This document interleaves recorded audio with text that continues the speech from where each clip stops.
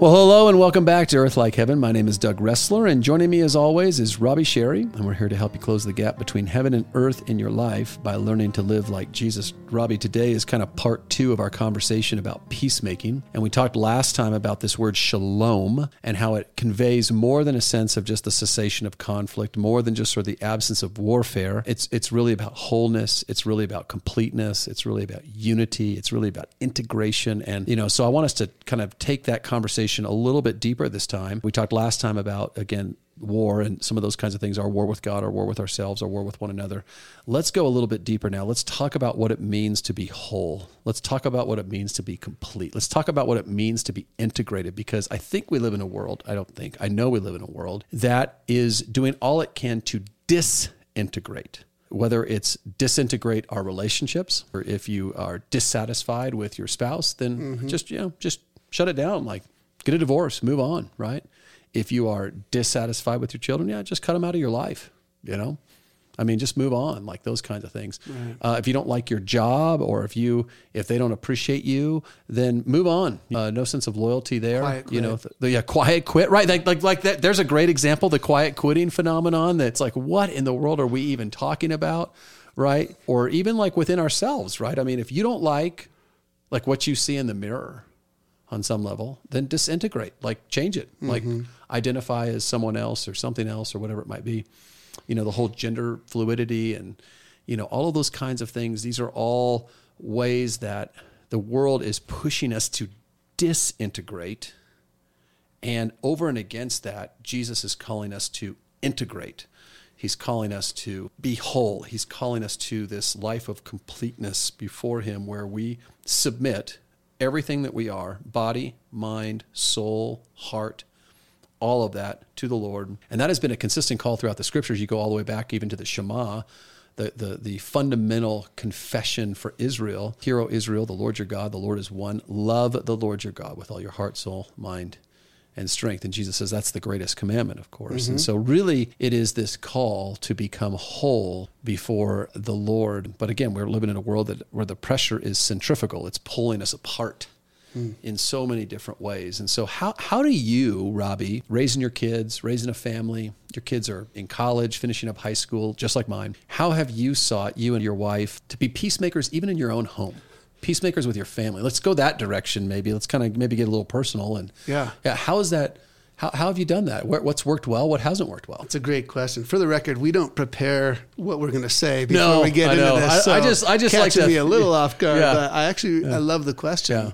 That was a little screwball off the mound there. I was it's like, perfect. It's perfect. Well, you said in the last episode, the idea of being a peacemaker has to start with being at peace with God, and then yourself.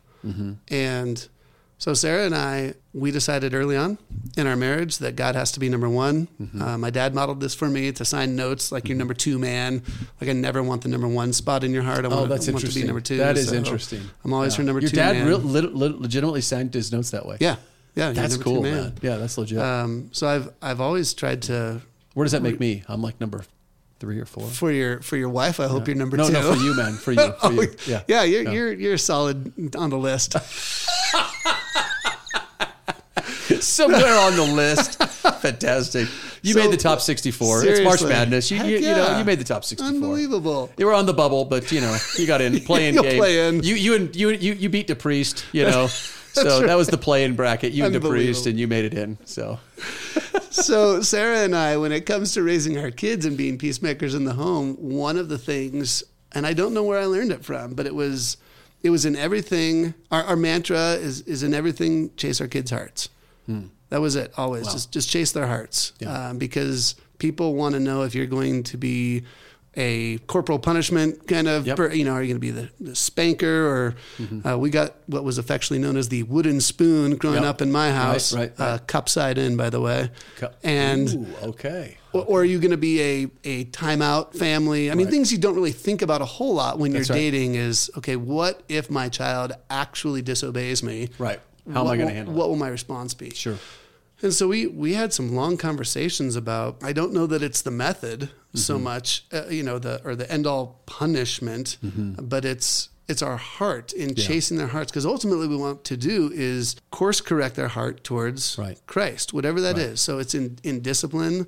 We decided it was really good for our kids to we didn't argue in front of our kids. If we needed to go at it, we would, go to our bedroom and shut the door. We thought it was always important for our kids to see us apologize to one another when they had seen the wrong. And my parents always talked about. So let me ask this. So you didn't argue in front of your kids, but yet you always apologize in front of your kids. So would you go behind the door, argue, and then come out and be like, Sarah, I'm sorry? No, usually how'd that work? The public apology was if I had said something, in the comments. Usually it was like the passing comment or something like that, and I go, guys, I gotta apologize. Yeah, you were short with her or something like that, or she was short with you, and whatever, even the kids. Yeah, like if there was something that I had done that was wrong to the kids, they needed to hear me if it was them personally, and the others needed to see me model that, apologize to the kids. So. Which, by the way, is peacemaking, right? Like asking for forgiveness, apologizing, humbling ourselves. Yeah. These are all ways, if you're out there and you're listening, you're thinking, well, like, okay, like I get it, like be a peacemaker. Like, how do I actually make peace? This is like fundamentally, I think, where it starts. Like, be humble. Be quick to ask for forgiveness. Be quick to say, I'm sorry. Be quick to apologize. Be quick to reconcile. Put your arms around someone that you love, whom you've hurt. Because, you were too short with them, or you said an unkind word, or something happened, you got angry, whatever it might be. Like, be that kind of person, and you will be a peacemaker, at least in your family. Right. And so an example was the apology thing. We'd watch it in our friends where they would call them their magic words. Don't forget your magic words. The magic words are please, thank you, sorry. And so if you said one of the magic words, you were kind of okay. And I saw this in young people. I mean, being a school teacher, you see sort of down the road, like things of parenting. And so you have to walk those things back. So we taught our kids, you don't get to just say, I'm sorry. You don't get to say, sorry, brother, for hitting you. Right. Please forgive me. Like that actually doesn't work. What about, I'm sorry you. Yeah, I'm sorry. I'm sorry you feel that way. I'm sorry the boomerang you got hurt. Apology. Yeah. No, is that a legit apology? No, we talk. Is that what we're talking about when we say peacemaking? That is not it at all. I'm sorry you didn't like what I had to say. Right. Yeah. The passive aggressive apology. No, I'm sorry. That's a you problem. We taught them how to articulate what it was they were sorry for. Yeah. Say, man, I said some things that I know stung, and I did so because I knew they would sting because I was hurt by this, and that wasn't the right course. I'm sorry. Would you forgive me? Yeah. That is just a different way of apologizing than what the world says. And so those kinds of things sort of stack up. That's how we sought peacemaking. Yeah, it was interesting. I don't know if you saw this just the other day. A judge was invited to speak at Stanford Law School. Goes in, and because of the judge's political views, the students in the room were protesting and wouldn't let him speak. Like as soon as he opened his mouth, they're heckling him, catcalling him. He couldn't get his remarks out, right? So he asks for a dean to come in. The dean comes in and begins to like attack the judge as well, right? Well, this is like a huge black eye because this is like Stanford Law School. Wow. Like, I mean, these are supposedly like the elite law students in our country, and they can't even handle an opposing view, right? And so the Stanford, sort of the head of Stanford, has to issue an apology, right, to this judge who's like not like a small-time judge. I mean, like this person sits like on like the Fifth Circuit Court of Appeals, like one step below the Supreme Court. Yeah. Right. But again, because of the particular political views of this person, right, was not allowed to speak, was treated just terribly, right? It was like a setup. It was totally bogus. You watch the video, it's like, oh my gosh. I mean, it's so embarrassing for Stanford Law School. Yeah. And so the head of Stanford Law School issues this like apology, non-apology, right? This letter that's like basically like, I'm sorry, but I'm not really sorry. I'm sorry you felt that way, or I'm sorry. And it's like, wow, I teach my 2-year-old how to apologize better than the head of Stanford Law School, because our world just doesn't like to your point, our world doesn't apologize for anything. Right. We don't do it. Our political leaders don't do it. Our cultural leaders don't do it. Even if they get caught doing something, that's true, they don't apologize. I remember one of my most disappointing moments. I was a pretty new believer. I'm watching the presidential debates. I'll never forget this. And George W. Bush is up there, and he's running for his second term. And they asked him a question. Now this gets asked almost every single president, you know. But They ask him, are there any mistakes in your first term that you look back and have regrets and want to apologize for? And he's like, no. Wow. And I'm like, how can that be? Now, I get it. Like, real politics, practicality, you don't want to give your opponent red meat to come after you. Like, I understand all that on some level, but I was so disappointed because I'm thinking to myself, come on. There's got to be mistakes that you regret. Right. And wish you could go back and change. Like, come on. Like, just be honest with us. But we, as a people, will not allow our politicians. We will punish our politicians if they admit they make mistakes. So I don't blame George Bush. I blame the guy in the mirror. Right. I blame a guy like myself who will punish on some level people who do that. And yet here I am trying to like help my kids understand, like, look, it's not enough to say I'm sorry. You need to take it the next step and ask for forgiveness. Yeah. Because now you're placing yourself, when you do that, you're placing yourself at the mercy of that other person because they can either grant that forgiveness or not. Yeah. They don't have to. Totally. And so you're really making yourself vulnerable, and that's how we make peace in our home. And it's just radically different than how the world does it. And I'm not picking on George W. Bush. Every politician since then has been asked that same question, and every single one of them has given, by the way, the same answer, Democrat or Republican. No, I don't have any regrets. Right. And it's like, come on. Like, what are we teaching our folks? What kind of culture are we creating in our world today where you don't have to apologize for any mistake you've ever made? That's true. I mean, it is baffling. Yeah, you don't apologize. You provide an excuse. Correct. You provide a you blame rational reason for why something didn't go the way you realize later that it was supposed to. Right. But yeah, teaching your children to put those words at the end of the statement and coming up with the reasoning beforehand is such a key thing, I think, in cultivating tomorrow's leaders. Yeah. I mean, you want to talk about maintaining a perpetual state of conflict between people or between nation states or between communities. Yeah. Never apologize. Well, that would be like that's like item number one on how to perpetuate conflict. If I want to be a war maker versus a peacemaker, the very first thing I should do is never apologize. You think Satan has a list of objectives? He absolutely does, just like God does, yeah. right? Just like we're talking about, like, how do you make peace? Yes, Satan has his list of, here's how we make war. Sends his kind of minions out to, like, speak in our ear, like, hey man, never apologize, never do this, never do that. Don't give your, never be vulnerable. Don't give people an opening, to come after you, blah, blah, blah, blah, blah. And we convince ourselves that he's right. Right. And so is it any wonder then that we live in this perpetual state of conflict, this perpetual state of disintegration as a society, as a culture, where we can't even come together. Why? Because for me to cross the aisle is that's for me, and we'll talk about this maybe in a couple weeks, but that means I'm going to have to like actually love my enemy. Oh. And what are you even talking about there, right? Right. And like that, surely Jesus can't be serious when he says that, right? And don't call him Shirley. And don't call him Shirley. That's right.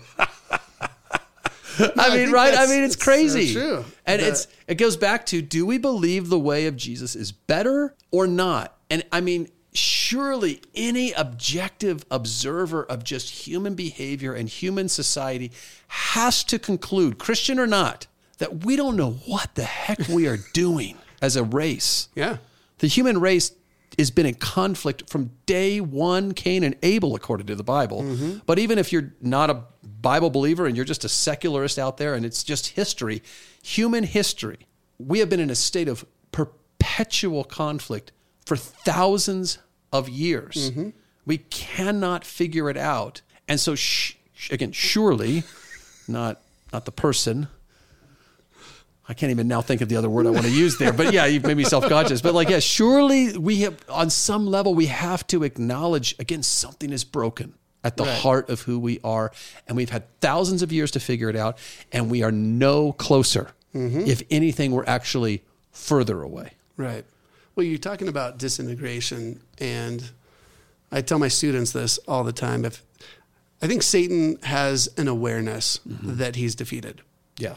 I mean, if I'm going from a biblical perspective, when Jesus encounters demons, they have an awareness that there's a time that all of this is ending. Even the demons believe and shudder. That's what the Bible says, right? They're on believe, the losing side of right, things. Yes. So, I ask my students, if you know you've lost something, you know whether you're in the basketball game or you're, what typically happens when the team is getting just blown out and there's no hope? You start to see the cheap fouls. Right. You start to see, Oh, yeah. And so I said, from Satan's perspective, below the belt.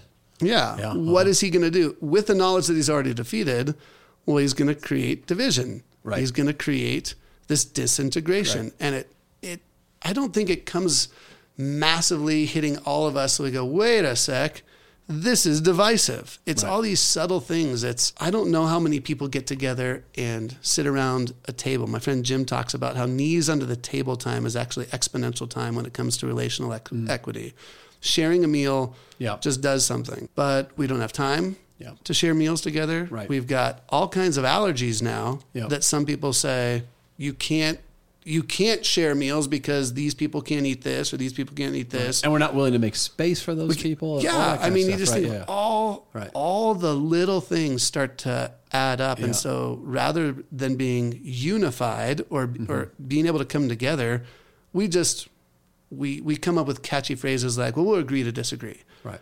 And we divide, we pull apart. And so if we're going to be peacemakers, we have to, like what you said, bridge that gap. Yeah, we have to bridge that gap. And that's going back maybe to the last point that Jesus makes here. He says, those who do make that peace, they're going to become called sons and daughters of God. So now we've correctly diagnosed the world and the issues there. Robbie, into this broken world that is so deeply conflicted, like God's not blind to any of this. God sees it all. He knows it all. Watches it go by, stands outside of time and space, sees it all really probably laid out all at once, sees all of the conflict that the human race has ever created and will ever create right in front of him. And into that world, he sends Jesus, number one, but then he sends his adopted sons and daughters. Right. And when we talk about being salt in this world, when we talk about being light in this world, that I think is what God is referring to. That's what Jesus is referring to when he uses those words. He says, look, I'm sending you out into a world that is at war. And I'm sending you out among a people who are at war with themselves, war with one another. And your job is not to call balls and strikes. Who's right, who's wrong, who's left, who's right, any of those kinds of things. Align with one particular position or over another or anything like that. Your job is to make peace, real peace, true peace, the peace that only can come through Jesus Christ. And that means proclaiming the truth, right? Yep. But doing it in love. That means loving broken people without affirming the very things that are making them broken. Wow. Yeah. It means coming alongside those who are sick and helping them find healing rather than stay in a state of perpetual sickness by holding on to their hurt or holding on to their whatever the pain that's been created in their life. It means coming alongside people and helping them open their eyes to the fact that you can actually choose a different way in this world. You don't have to be a victim. You're not at the mercy of your circumstances. You're not at the mercy of your genetics. I was talking to a friend of mine last night about this, and he was like, well, I may have this genetic deep predisposition towards X. Right. And I was like, maybe you do, maybe you don't. You don't actually know one way or the other. And even if you do, that doesn't mean you are at the mercy of it. That is not a popular opinion. You don't, you don't have to, you don't have to be at the mercy of it. I mean, I think about someone like a Joni Eareckson Tada. Mm-hmm. She is a quadriplegic, right? Or Correct. paraplegic. No, she's a quadriplegic right? From the neck down. Massive accident. But that woman is not at the mercy of her injury. Yeah, for the background, she was a She used to ride horses. Yeah, she was very about active 13, as I a believe. teenager, She just yeah. did a service dive under the water on the East Coast and comes up, she can kind of shake her shoulders. I've seen her speak. And she develops a ministry called Johnny and Friends, JAF Ministries. That's right. And she paints with a paintbrush in her mouth. In her mouth, yeah. And she has prisoners restore and refurbish wheelchairs and sends them to impoverished nations that, people groups that can't afford them. And her ministry is just far wide-reaching. Now, she's not going to get out of the wheelchair and walk around. So in that sense, you might say, oh, well, she is, quote unquote, at the mercy of her injury because she's sort of wheelchair bound. But she's clearly not at the mercy of her injury. Correct. She has made other choices in her life. I've talked to folks who are, growing up in families where there's addiction, right? Alcoholism, drug abuse, whatever it might be. And they're like, well, of course I became an addict. It's like, well, no, not of course. Your path was not predetermined for you. Again, you might have a predisposition towards an addiction like alcohol, something like that. That doesn't mean that you have to drink. Right. Nor does it mean you have to act like a dry drunk if you don't drink. I mean, so many people who, they don't maybe use the substance, but they still act like they do. They still, they still exhibit all those addictive behaviors. Like, you don't have to do that. You can choose a different path. Empowered by the Holy Spirit, you can be set free from the patterns of this world and the things that, the world might say, oh, well, of course, your path was set. No, it's never set. It's never that predetermined. We can choose to transcend our circumstances. I see it all the time overseas with people that live in just backbreaking, life-threatening poverty. They may never leave their village, but let me tell you, they are not trapped.